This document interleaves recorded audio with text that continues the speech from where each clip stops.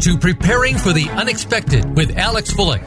People, organizations, and communities need to prepare for and respond to natural and man-made disasters in a timely manner and in the most effective way possible. Our program examines what is being done before, during, and after a disaster and those unexpected events to keep you in the know. Disasters can happen to anyone. The question is, when will it happen to you? Now, here is your host, business continuity and disaster planning expert, Alex Fullick. Welcome to another episode of Preparing for the Unexpected. I'm your host, Alex Fullick, and as always, we like to talk about things related to disaster recovery, business continuity, COVID, resilience, emergency management, well-being, anything that's relatable to those topics, and anything that helps you, your organization, or your community prepare for, respond to, and overcome adverse situations. If you'd like to be a guest on the show, you can find me on LinkedIn. I'm the only Alex Fullick there, so I'm really easy to find, and I do respond to every message I get. And we'll see about getting you on the show or finding someone else to come on the show and talk about the topic you want us to touch on. I also would like to announce I will be speaking at the Continuity Insights Conference on October 4th to 6th this year in Minneapolis. Hopefully it's on site and we get to be face-to-face, but check out that one. And I will also be speaking at the Continuity and Resilience Today conference in Toronto, December 1st to 2nd this year. So if you're in the Toronto area, come on down and maybe we'll get you on the show. Speaking of the show, today, a lot of you know, especially longtime listeners or viewers, know that I love to read. And I read for entertainment purposes, I read for education purposes, and I've always got 2-3 books on the go. Well, today's book is The Business Continuity Operating System. What the best do differently to achieve success. And today I have the author of that book, Brian Zawada. Brian, welcome to the show. Thanks, Alex. Nice to be here. And this is actually your second appearance. It is. It is my second appearance. So some people might want to go back to some old Voice America episodes. Brian came on and chatted with us for about 15, 20 minutes, I think it was, at one of our live broadcasts at DRJ in Phoenix.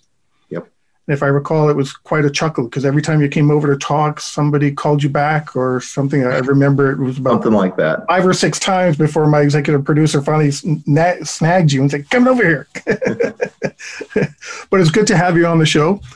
Now, I know who you are. I know we've met before, and I've got people literally around the globe. Mm-hmm. Can you take a minute and tell us exactly about yourself and how you got into the industry?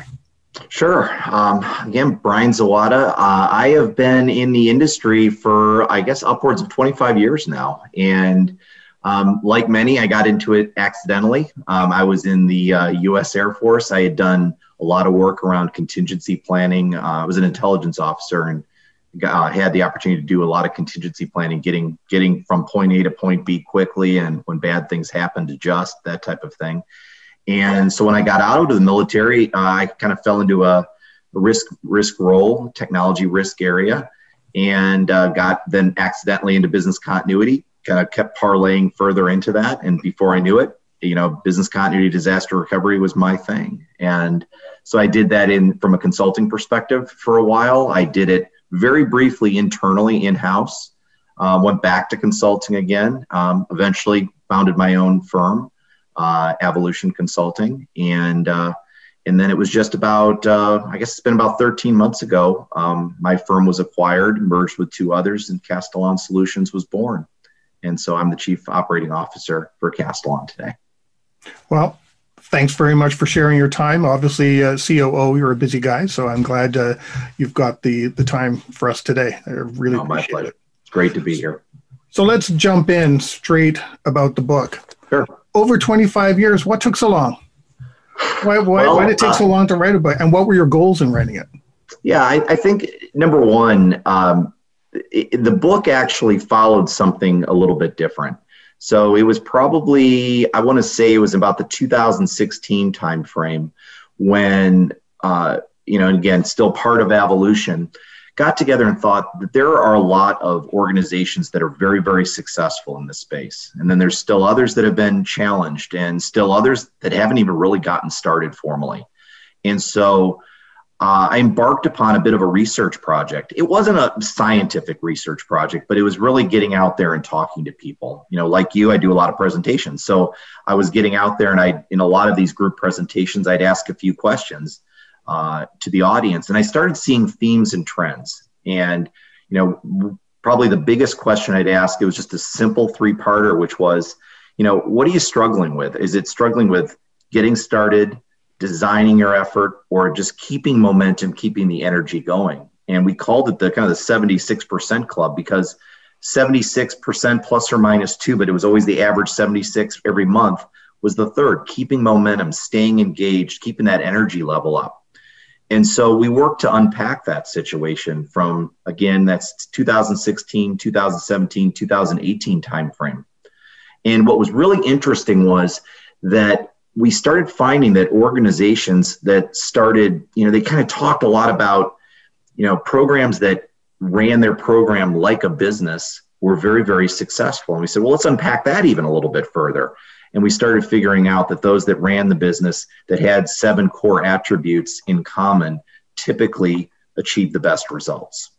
And then the BCOS, or the Business Continuity Operating System, was born. And we started sharing that very, very widely in February 2019. We introduced it actually at the the DRI International Conference in Las Vegas that year. And we started slowly. We said, I'm going to promise to roll out this book that describes this. And took a little longer than I thought, but nonetheless, it was actually good that it took a little while longer, because just like anything, any type of an invention, if you will, we made tweaks. We tested it. We made some adjustments.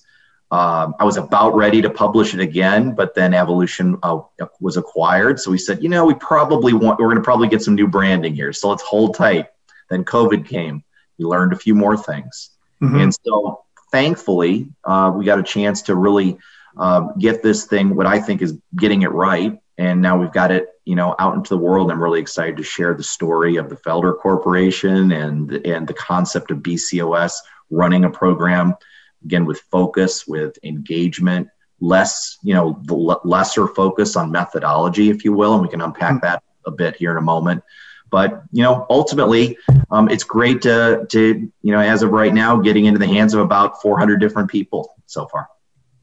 Well, it's a great book. Lots of good information in here, that's for sure. And I wish I had followed through on an email that came through after I purchased this. I could have got it for half the price from you guys. But, oh, well, that's okay. I still have it, and it sits prominently on the shelf. So. Now, you called it Business Continuity Operating System. Mm-hmm. We're used to the term Business Continuity Management System.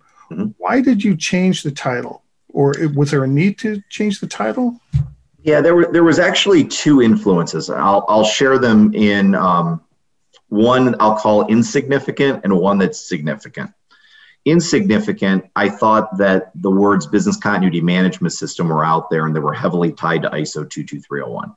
And I thought that to avoid confusion, we needed to put a little bit of daylight between it and what we were trying to convey. The second thing is that when we thought about the label of this and the packaging of it, the idea of running the program like a business was significant. Now, I mentioned at Evolution, this is where it was originally invented. Originally, it started taking a life of its own based on our experiences with our clients and the research that we did. We also ran our company based off of something called EOS, the Entrepreneurial Operating System. And that way we ran Evolution, its fingerprint is all over the BCOS. And so, again, some of the attributes I'm sure we'll talk about here today very much influenced not only the inquiry when we talk to the best programs out there, but again, we saw some of those characteristics of EOS applying to BCOS, and the rest was history. Now, you wrote this differently. The second half of the book, I'd say, would be what you would expect, talking about BCOS. But the first half is different. It's written as a fable. Yep. Why take that approach? All right. Well, I'm gonna ask you a question. Actually, you mentioned at the beginning when you introduced yourself that you're an avid reader. Have you ever read any of the Patrick Lencioni books? Patrick? Patrick Lencioni. 5 Dysfunctions of a Team would be his most popular. Yes. Okay. I'm a huge Patrick Lencioni fan. And he's written, many people know of 5 Dysfunctions of a Team, but I think it's 11, 12 other books. Yeah, there's quite a few. Yeah. And like I coach a lot of youth sports, and I make, before my kids go to high school, I make them read The Ideal Team Player, which is a Patrick Lencioni book. And every one of his books, 2/3, if not 3/4 of it is a business fable, followed by a technical explanation of what the reader hopefully learned in that story. I believe storytelling is a great learning technique. And so, and at the same time, I saw a lot of books in our space that were very technical, very, methodology laden, and there's nothing wrong with that. There's a lot of great work that's been done on topics from business impact analysis to ISO 22301, so on and so forth. But I thought, if I could take a fictitious organization, heavily based on many of my experiences, and walked the reader through the journey of that organization as it looked at business continuity, I thought that would be a really good way to be able to be a little bit different. And again, I love Patrick Lencioni books and other business fables, and I thought, I'd love to be able to tell a story and hopefully allow someone to learn something from that technique. It did work, because a lot of times I was reading sections of that fable and I'm going, God, that could be me. I remember that situation.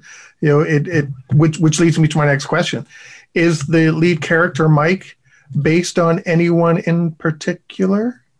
His name is based off of my oldest son, who's Taylor Michael, by the way. Oh. But and you'll find that about 80% of the characters are based on a family member or a very close acquaintance or a mentor.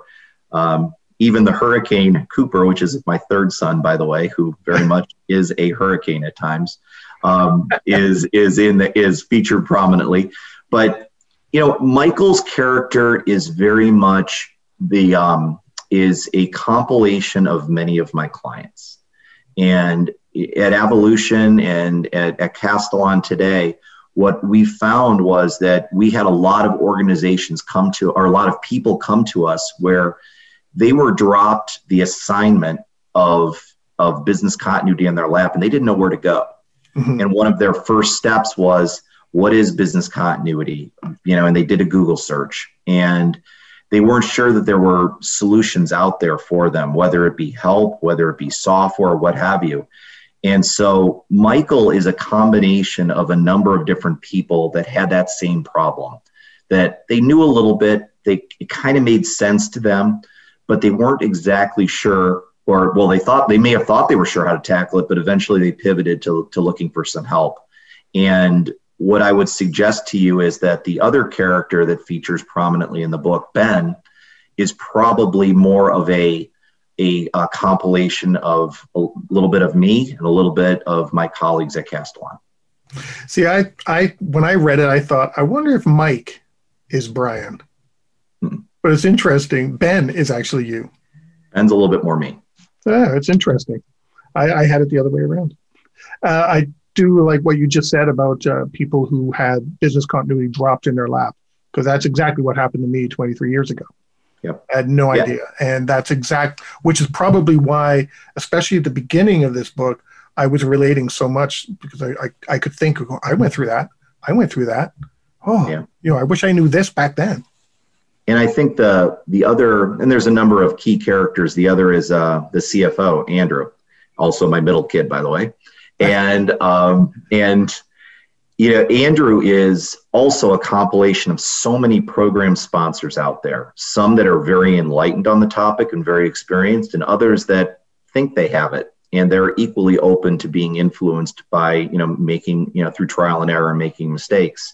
And I think that, the relationship between Michael and Andrew is one that I've seen play out over and over and over again. Well, it's interesting that you talked about the sponsors, and I'm going to jump into a little bit of COVID right now.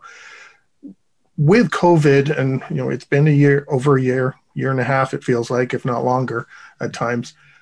Do you think that executives, there should even still be an issue with the executive buy-in?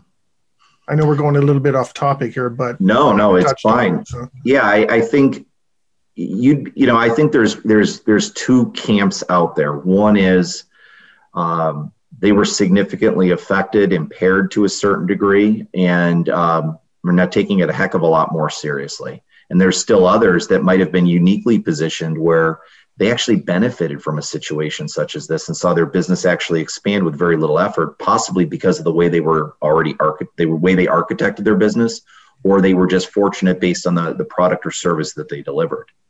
But by and large, I think this is going to be one of those, it's going to take a long time to escape our memories. And I think we'll be pointing to this. And by the way, it's getting worse for some people. I mean, think about all of the situations out there from a supply chain perspective that we're hearing and reading about, particularly when the supply chain has been affected not just by COVID-19, but a second event.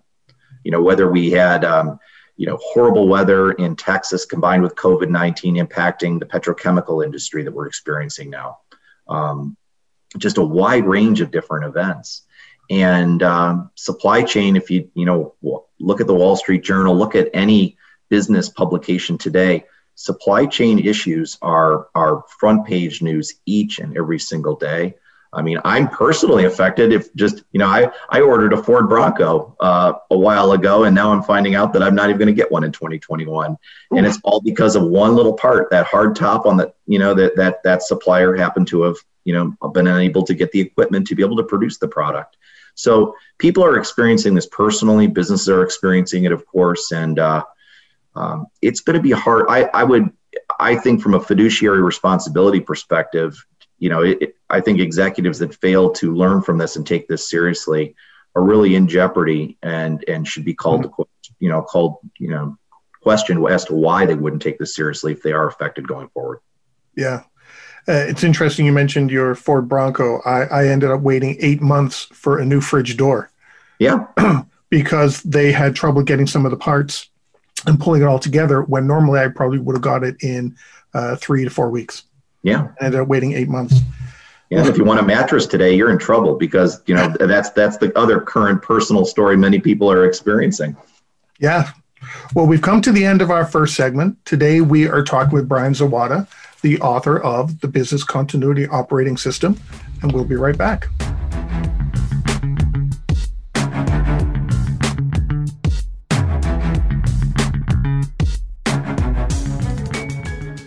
Become our friend on Facebook. Post your thoughts about our shows and network on our timeline. Visit facebook.com/Voice America.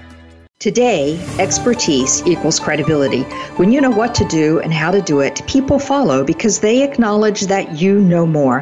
However, stepping up in your career eventually pushes you out of your comfort zone of expertise. How you lead at those moments requires new skills. We're here to show you how to survive and thrive. Join me, Wanda Wallace, on Out of the Comfort Zone at Voice America Business Channel. You can find more information at leadershipforuminc.com. Voice America programs are now available on your favorite connected device, including Amazon, Alexa, and Google Home. Through streams with Apple Podcasts, TuneIn, and iHeartRadio, listening to your favorite show is as easy as saying the show name followed by the word podcast. Hey, Alexa, play Finding Your Frequency podcast. If that doesn't work, try adding on TuneIn or on iHeartRadio or on Apple Podcasts.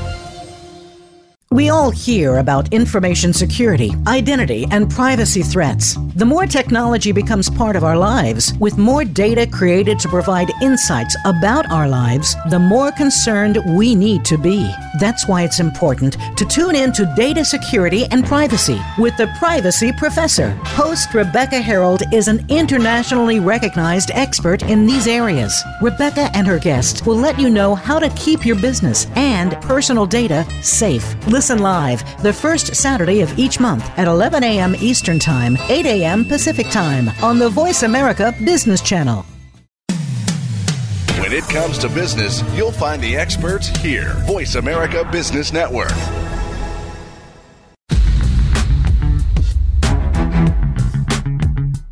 You are listening to Preparing for the Unexpected with Alex Fullick. Email your questions to info@stone-road.com. Again, that's info@stone-road.com. Now back to preparing for the unexpected. Welcome back. Today we are talking with Brian Zawada, author of The Business Continuity Operating System. And Brian, great first segment. Lots of good information there. Now, in your book, you talk about the right way to achieve resilience. And you have several different components about that. And the first one is frame. What do you mean by frame? Frame is both a process and a meeting where we're looking to answer 4 fundamental questions. And if we step back and we said, what is the purpose of the BCOS? It's to complement leading practice, which I'll just say methodology, and it's to bring better focus and engagement to the problem of resilience. Frame brings focus. It answers 4 questions. It gets leadership together to get on the same page answering 4 questions. Why are we doing this? Meaning business continuity. What are we trying to protect? What are our key priorities? How much business continuity or how much resilience do we need? That's the third question. And then the fourth is, who needs to participate to make sure we get this right? So in other words, what level of the organization in terms of participation do we need to really take ownership of this? And so the frame meeting or frame process is all about getting an answer to those 4 questions and ensuring that leadership is on the same page. And what it looks like is essentially a meeting where leadership is together, making sure that and encouraging them to debate, get on the same page. But when they leave the room, they're all on that same page with answers to those 4 questions. It's not a kickoff meeting, right? Because I've heard some people reference that, to have a kickoff awareness session and then talk about what you just talked about. But you define it a lot better, I think, than some of these other definitions that are out there. It's foundational. We're getting work done in this meeting. We're getting not only are we getting everybody on the same page, we're really setting the direction for the program and the organization when it comes to resilience. Mm-hmm. So it's anything but, let's say I was the one that was facilitating the meeting. It's anything but me talking to a group of executives for 60 or 90 minutes. It's me facilitating them talking to one another, debating, arguing, questioning one another, but eventually getting answers to those 4 questions so that now our program has the fuel, that engine has the fuel to be able to propel us to getting to the right level of resilience. Yeah, I like that approach because a lot of times it feels as though these information buy-in sessions are business continuity professionals showing up with, hat in hand, please support me. Right. But in this way, I think it kind of goes back to what you said in the first segment. It gets their buy-in and participation right away. Right. We want to make it real for them. And we're asking the right questions to be able to get them to realize that I'm not scoping this by saying which locations are in scope or which boxes on the org chart. I'm starting with the big picture. What are the products, services, or business services that we provide to the customer? What happens? What level of pain are we going to experience? What our customers are experiencing? The market's going to experience.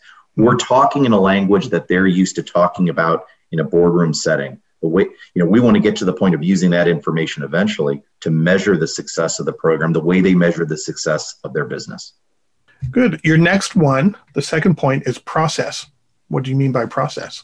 Process is, many people will say, we have this goal of having a consistent method of execution when it comes to achieving resilience. And so what we're talking about is a process documented, and it's a process followed by all. And so those are the 2 attributes. In other words, what is the method by which we are going to go ahead and achieve the right level of resilience? And how do I go ahead and package it in a way that's not intimidating, overly complex? So it's, we enable people and we enable everyone to follow it. Because again, if I expect to have completely ad hoc process changing all over the organization, how can I really expect a consistent, high quality outcome? And so again, we're setting another foundational element for success. Just to step off to the side for a moment, how do you define resilience? I'd say when I think of resilience, I'm going to simplify it down to say bend, not break. I'm making sure that the organization is positioned to be able to achieve its commitments to all stakeholders. Hopefully, I'm decreasing the frequency of disruption, but I'm also making sure I have a world-class response capability as well. And so that's kind of why I summarize it, bend, not break, that Gumby principle, if you will. So the next one is participation. Yeah. Participation, and this is where I was saying before, if BCOS is building on methodology and its focus and engagement, this is where engagement starts creeping in. We identified in the frame meeting what is the right level of engagement in the organization to get this right. Participation is saying, well, let's get the right roles defined. What do we need to accomplish? What's the actions that need to be accomplished? But not only that, it's also looking at this through the lens of getting the right people involved too. You know, you mentioned a moment ago when you said kind of people sometimes approach their executives hat in hand, you know, begging for help. I think we in the business continuity profession are one of the few where we'll take anybody that we can get. And that's a bit of a problem, in my opinion. We need to now, you know, we just got done getting management's endorsement for the level of participation. We need to define the role, its competencies, what to expect out of people, and we need to get the right people in those roles. And if we don't, we're going to get to this in just a moment, but if we don't, we got to set that as an issue and we got to solve for it. So that kind of leads us to our next one, engagement. Mm-hmm. So many people are, go ahead. I'm sorry. Go ahead, Alex. I was just going to say now, when you're talking engagement, are you talking still about the top team level, or are you talking right through the organization? Everywhere, up and down the organization, wherever if we've got whoever it is that is in the role, the right people in those roles, that's what I'm talking about, engagement. And it could be external to the organization too. You know, one of the things that's interesting, and this is where I go back to saying that we run the program like a business, we can't be afraid to have meetings. Meetings are not a one-way conveying of information. It's meant to be two-way dialogue. We're getting work done in these sessions, and most importantly, we're solving issues, things that are getting in the way of achieving the right level of resilience. And so if I've got the right people and I'm focused on solving issues, it's getting into meetings, the right cadence, the right preparation, demanding the right engagement in those meetings to be able to get work done. And ultimately that means solving issues. And again, the things that are getting in the way of achieving what we identified during the frame meeting.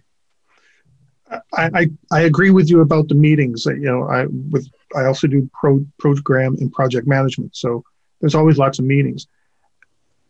If they don't have a set agenda or a reason defined why you're there and what you want to get out of that meeting, then that's when people create, this mindset of meetings. Oh my God, it's overkill. They just go nowhere. We're not doing anything. And it comes down to a structured approach to actually know what you're going into the meeting and what you want to get out of the meeting. Yeah. And demand, if you've asked people to prepare, demand that they did, and don't be afraid to say, we're not ready to do this right now. Let's go ahead and reconvene when everybody's ready. I mean, it's really kind of getting into the deep end, getting into the fray and holding people accountable. Mm-hmm. Now, you mentioned also engagement external. So does this go back to some of the comments you had earlier about the supply chain? Suppliers, wherever they are in that chain. And this is an overlap also into, I think, a couple of key COVID-19 lessons learned is that when we talk externally, it's actually left and right of our organizations. Maybe we deep down, we're looking at our suppliers and understanding not only who they are and how well they've been prepared and the way in which we've chosen to engage them and structure the relationship. But we also got to look at the customer too. We got to look at what the customer's expectations are. That's common in what people have done with business continuity. But the other part of it is not only what they expect, but also how do we reach them? And not only how do we reach them, but also in different situations, can we expect their behaviors and expectations to change? And there's a lot of really interesting lessons learned that customers might have been fine. We just couldn't reach them because the channel was disrupted because of COVID-19. That's a key lesson learned from many of the organizations that I've worked with. Mm-hmm. So the next one is an interesting one, measure. Mm-hmm. So we got done talking about roles, the right people in those roles, and engagement. Well, as part of engagement, we can't really expect that a common set of metrics or a one single scorecard is going to really motivate every single audience. And so if we think about the different types of measurements to be able to understand, are we on track or off track? Do we have an issue? But recognizing that those scorecards and metrics change. So for example, if during the frame meeting we said, what are we trying to protect? And we were saying we're going to do that based on products and services, because that's how executives and leadership think, we got to have product and service metrics. Sometimes people will call those key risk indicators. Mm-hmm. And we also need to have activity and compliance related metrics. Things like when we talk about process followed by all under process, well, are we following the process? And is that process returning solid outcomes, again, resilience related? And so we might be a little bit lower in the organization. Activity metrics are important. Higher up, those product and service metrics are important. And so identifying the right measurables, packaging them, and using them during excellent forms of engagement are critical. With measuring, do we run a risk of having audit all of a sudden take over that aspect? Because I've talked with a lot of people, and a lot of times audit, will measure certain things, but from their own end, you have no idea what it is they're really measuring you against. Right. So in this case, how would audit get involved? Or do we run the risk of audit taking over? Yeah, I think, first of all, we have to define audit's role in the program. So it goes back to participation. And I think just like any other role that is performing or not performing, we need to groom them appropriately. For example, when an audit takes place, what are they auditing us based on? Mm-hmm. I'd say first and foremost, it better be a standard that we subscribe to, or that process followed by all that leadership's endorsed. And whatever it is that is our North Star, so to speak, audit should be measuring us based off of that. And so they should almost be a second, third line of defense compared to the measurements that we're doing internally on our own and holding us accountable to those. Yeah, I've been in situations where audit has announced they will be doing an audit, but you don't know where they got their information from, and you're being all of a sudden held accountable to something you don't even know what it is. Mm-hmm. And they'll write their audit tickets and their audit report and all this and that. So you need to address this, when, you can tell they probably got their information from a Google search. Exactly. That's exactly right.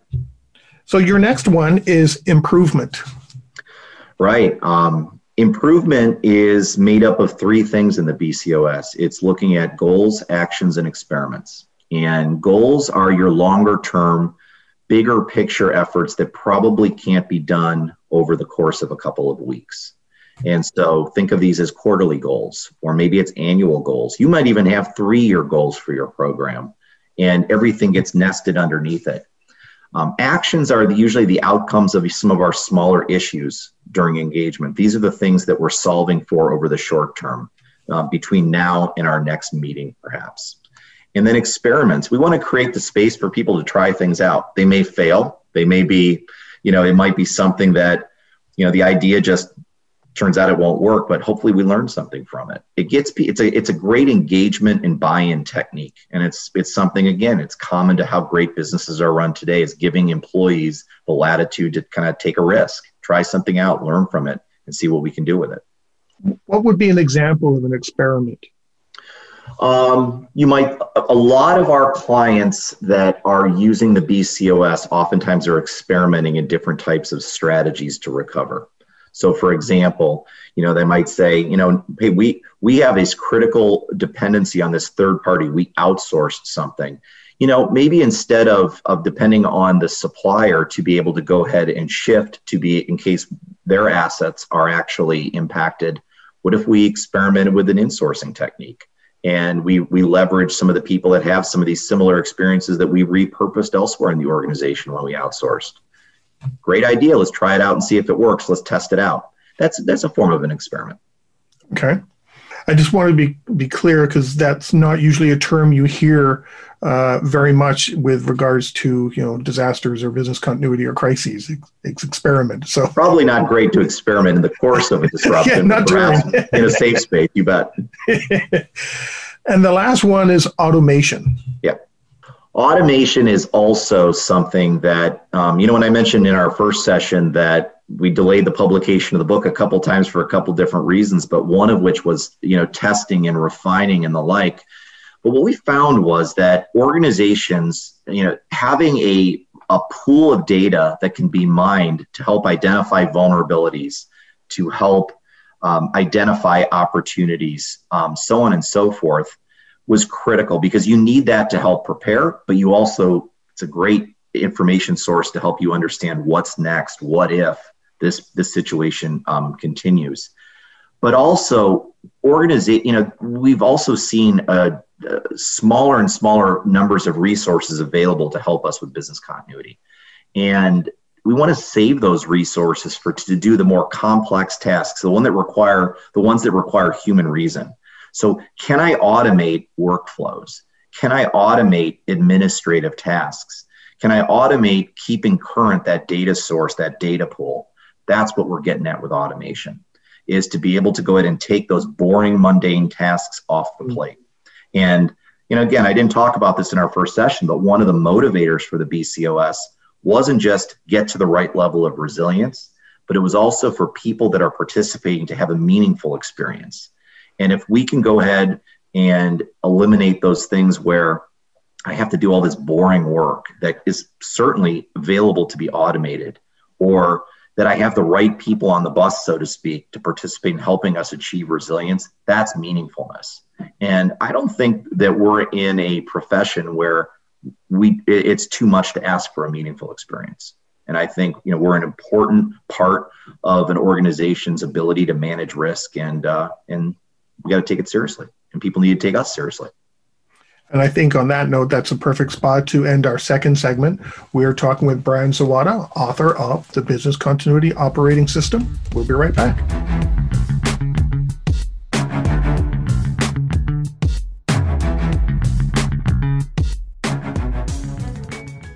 Follow us on Twitter at VoiceAmericaTRN. Get the lowdown on guests, new shows, and your favorites. That's VoiceAmericaTRN. We hear it and read about it every day in the news. America is heading over a fiscal cliff. Home prices are still receding and unemployment growing. How can you preserve and increase your wealth in this kind of economy? Tune in to Turning Hard Times into Good Times with host Jay Taylor. Jay will explain the decline of our monetary system and the economy, and will give you winning investment ideas and the tools to protect and increase your wealth. Turning Hard Times into Good Times with Jay Taylor can be heard Tuesdays at 3 p.m. Eastern Time, 12 noon Pacific Time on the Voice America Business Channel. The latest business information is made simple with the Voice America Business Network. The professionals in the business world bring you live talk radio shows featuring an array of business topics, strategies for building wealth, sales and marketing, stock trading, investing, and business technology. Voice America Business hosts are professionals in their fields and bring to the airwaves weekly business discussions that offer up-to-date information, advice, and education. The Voice America Business Network. The bottom line in business talk. When it comes to business, you'll find the experts here. Voice America Business Network.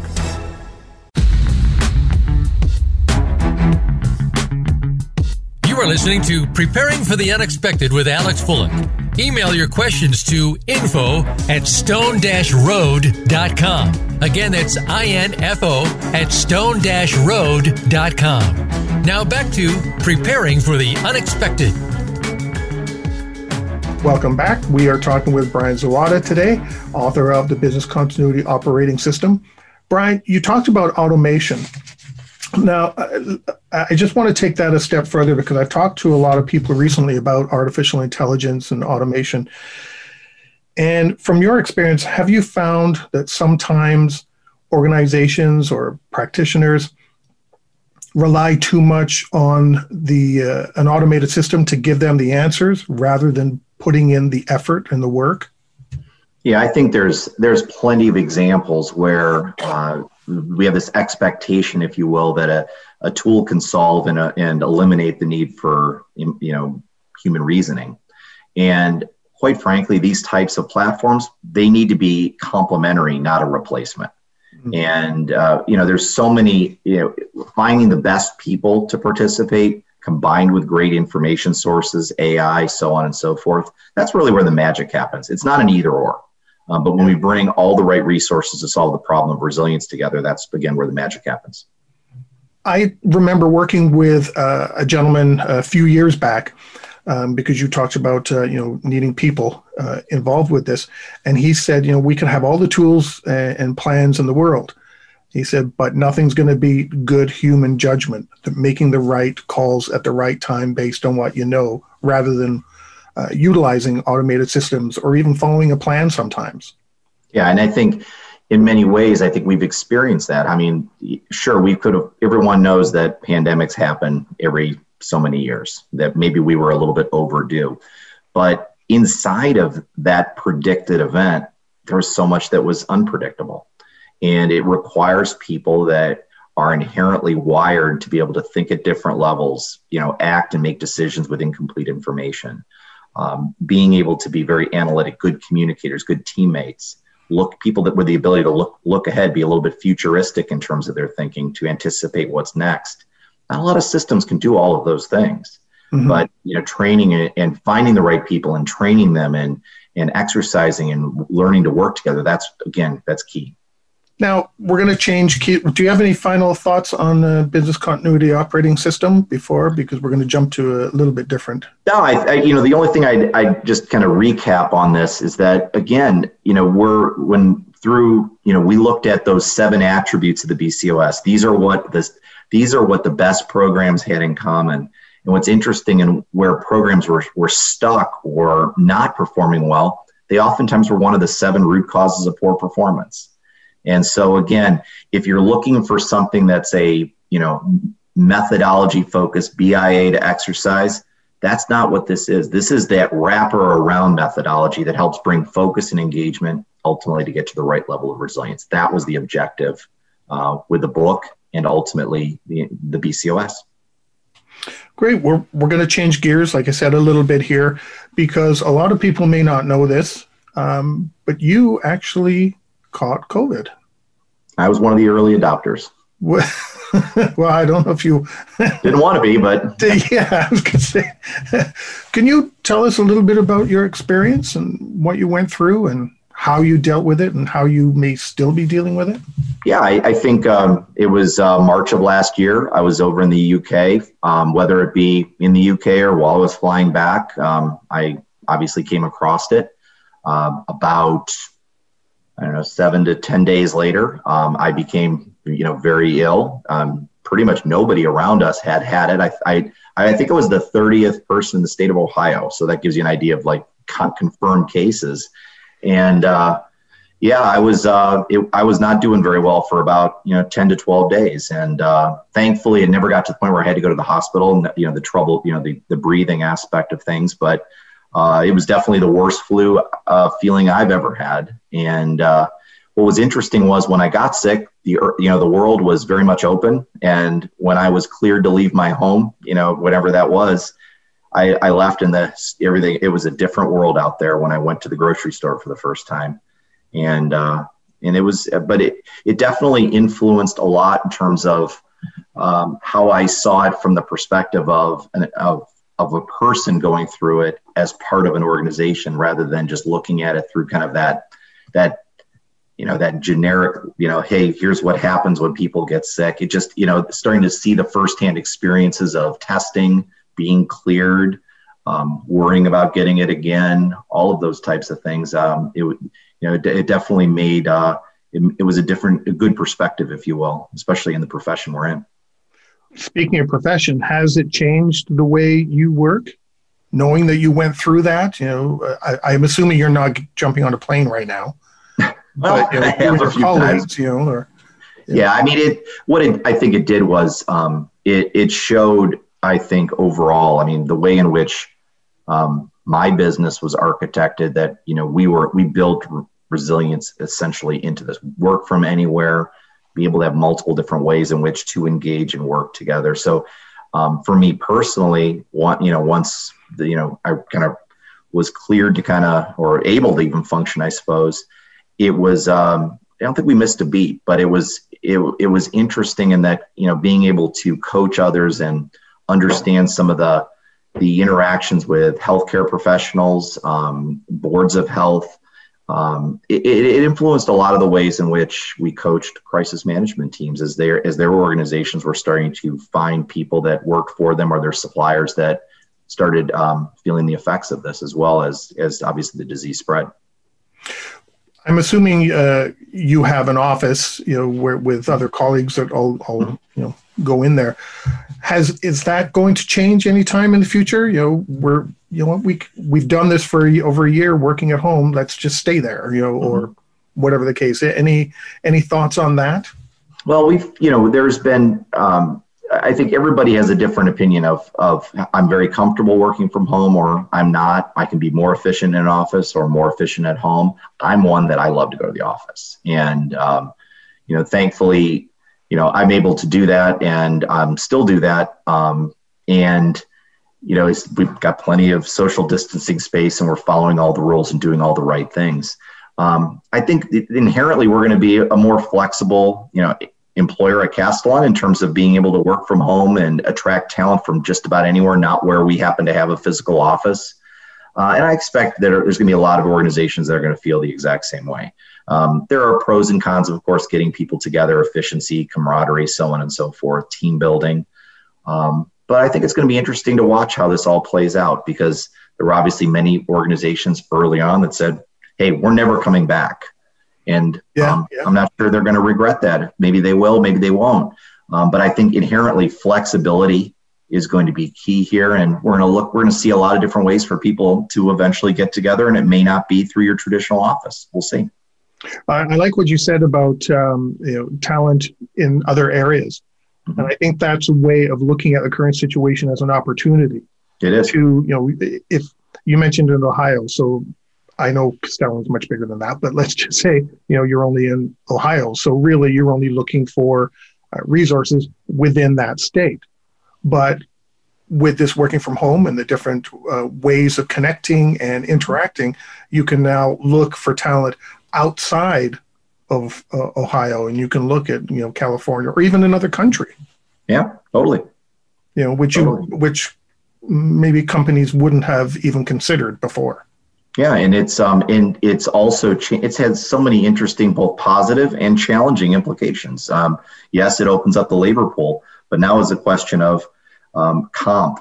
All kinds of different HR laws, being able to be more flexible and expansive in that regard. So there's a lot of people are going to have to grow through this, and I think we are nowhere finished with the amount of change in the workplace.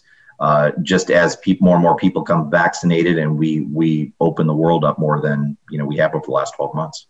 You mentioned on that point, there was something interesting I read, or I read it today in an article, I think CNN or something, that restaurants, and it's happening here where I live, they're having difficulty finding staff as they reopen because those people that couldn't work for a long time took training courses and now are changing careers. Yeah. Absolutely. So now the workforce has changed. I've even read certain retail establishments. They've had to reduce hours because they can't find people to fully staff. Mm-hmm. On the same front, other businesses have had to completely change the way in which they engage their customers because their habits have changed and will do so permanently. So there's a lot of really interesting implications, both on the employment front and the delivery channel front. Mm-hmm. And some of these, staying with the service industry, there's a university here in the city that I live in. It's a small city, but we have a university here. They usually have a lot of their students working in all the bars and the restaurants. Mm-hmm. Well, when COVID hit, many of them went back home to live with parents and are doing distance learning. So now that a restaurant is opening up here in Guelph, or is able to open up here in Guelph, the people aren't here. It's not that they can't find people who want to apply. Physically, the people are no longer here, the ones that they used to rely on. Mm-hmm. So it adds another challenge to them. Mm-hmm. Absolutely. Now, you recently also got your vaccine, and you had an interesting experience with that too. Yeah, it was funny. I'd heard warnings that those that have had COVID before might have a different experience in the first vaccine compared to those that hadn't had COVID, and maybe they have more of a challenge in the second. And sure enough, both my wife and I had COVID, and both of us were pretty ill for a good 3 days. And we'd heard some people have it for, a little bit of fatigue for a day, or maybe, felt like they had COVID for a day. We had it for like 3 days nonstop. So much so I had to reschedule our discussion together. That's right. Yeah. And so, yeah, it was like having about a 60% COVID case for 3 days. It was what it felt like. And, I'm still glad that I did that. I had tested recently for antibodies and I was still very high, but doctors still advise, hey, listen, once, a lot of people have needed the vaccine, have had it, get in line, just get towards the back of the line and follow it all the way through, because again, it just adds a degree of protection both for you and society. So we did it, and I'm glad we did, but yeah, still, it was an interesting experience. We definitely got the reaction that, you're supposed to have to build immunity. Well, I guess that's a good thing, even though you felt like crap. It's a good thing you got what was expected. Yeah, exactly. And good to hear you and your wife are feeling much better. That's good to hear. Now, we've only got about 2-3 minutes left. Can you take some time and give some final thoughts on business continuity or resilience, and any messages you'd like to convey? Yeah, it's interesting is that the, here we are in the middle of, or hopefully towards the end of COVID-19, we've had a lot of dialogue on lessons learned. There's been some really interesting dialogue that was initially spurred by regulations on the topic of operational resilience, even though organizational resilience and operational risk management, these words are all out there. But there was some really good, timely introduction of content that initially came from the UK regulators in the financial services space that I think are going to have a lasting impact on our profession and address COVID-19. The idea of being able to think about things through the lens, not just of internal pain, but that of the market and customer. Being able to think about impact tolerance, which, by the way, is very much an overlap with what we did in the frame meeting with BCOS. The idea of thinking about the customer more and the delivery channels and thinking about plausible scenarios to make it concrete in the minds of executives what business continuity and resilience delivers. Thinking of the end-to-end, which is not just supplier to us, but all the way to the customer and all the channels in between. And being able to truly do end-to-end stress testing and embarking upon that challenge. This reinforces really good practice that isn't just all about, again, building resilience, but it's engaging people at a higher level and hopefully speaking in the language of the executive, which is what we're hearing over and over again. And by the way, it's not just about the financial services sector, it's about all. And all sectors are, thinking about adopting these type of principles because they do address many of the lessons learned from COVID-19. So I'm really excited about that. And I see that as just another chapter or, the journey of the maturation of what we do in our profession. Yeah, that's the Bank of England Financial Conduct Authority, if I recall correctly, FCA. Yeah. I think that's going to be the new or the next, whatever you want to call it, Sarbanes-Oxley. Yeah, in many ways it might. But I'll tell you what, even putting aside regulatory compliance, there's a lot of really good, valuable gems in there that organizations should definitely consider. Yeah, and if I recall, there's some information in there that really hasn't been touched on before. Right. So it's going to be opening up some definitely some new challenges and new doors and opportunities. Yes, for sure. So we've come to the end of our show. Brian, thanks very much, and congratulations on the book. Thank you, Alex. Thanks for having me today. Hopefully it does well. Thank you. Check it out. You can get it from your usual sources, and I believe you can also get it from Castellan as well, if I recall. So thank you very much for sharing your time and your expertise, and glad to hear that you're feeling much better from having COVID and then getting sick again because of the vaccine. So it's good to see you happy, healthy, and in good spirits. Yeah, thank you, Alex. Thanks again for having me. My pleasure. And to everybody watching and listening, stay prepared, everybody.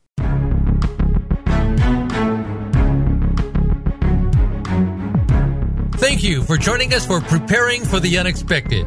Please tune in for another edition featuring your host, Alex Fullick, next Thursday at 10 a.m. Pacific Time and 1 p.m. Eastern Time on the Voice America Business Channel. We'll see you here next week.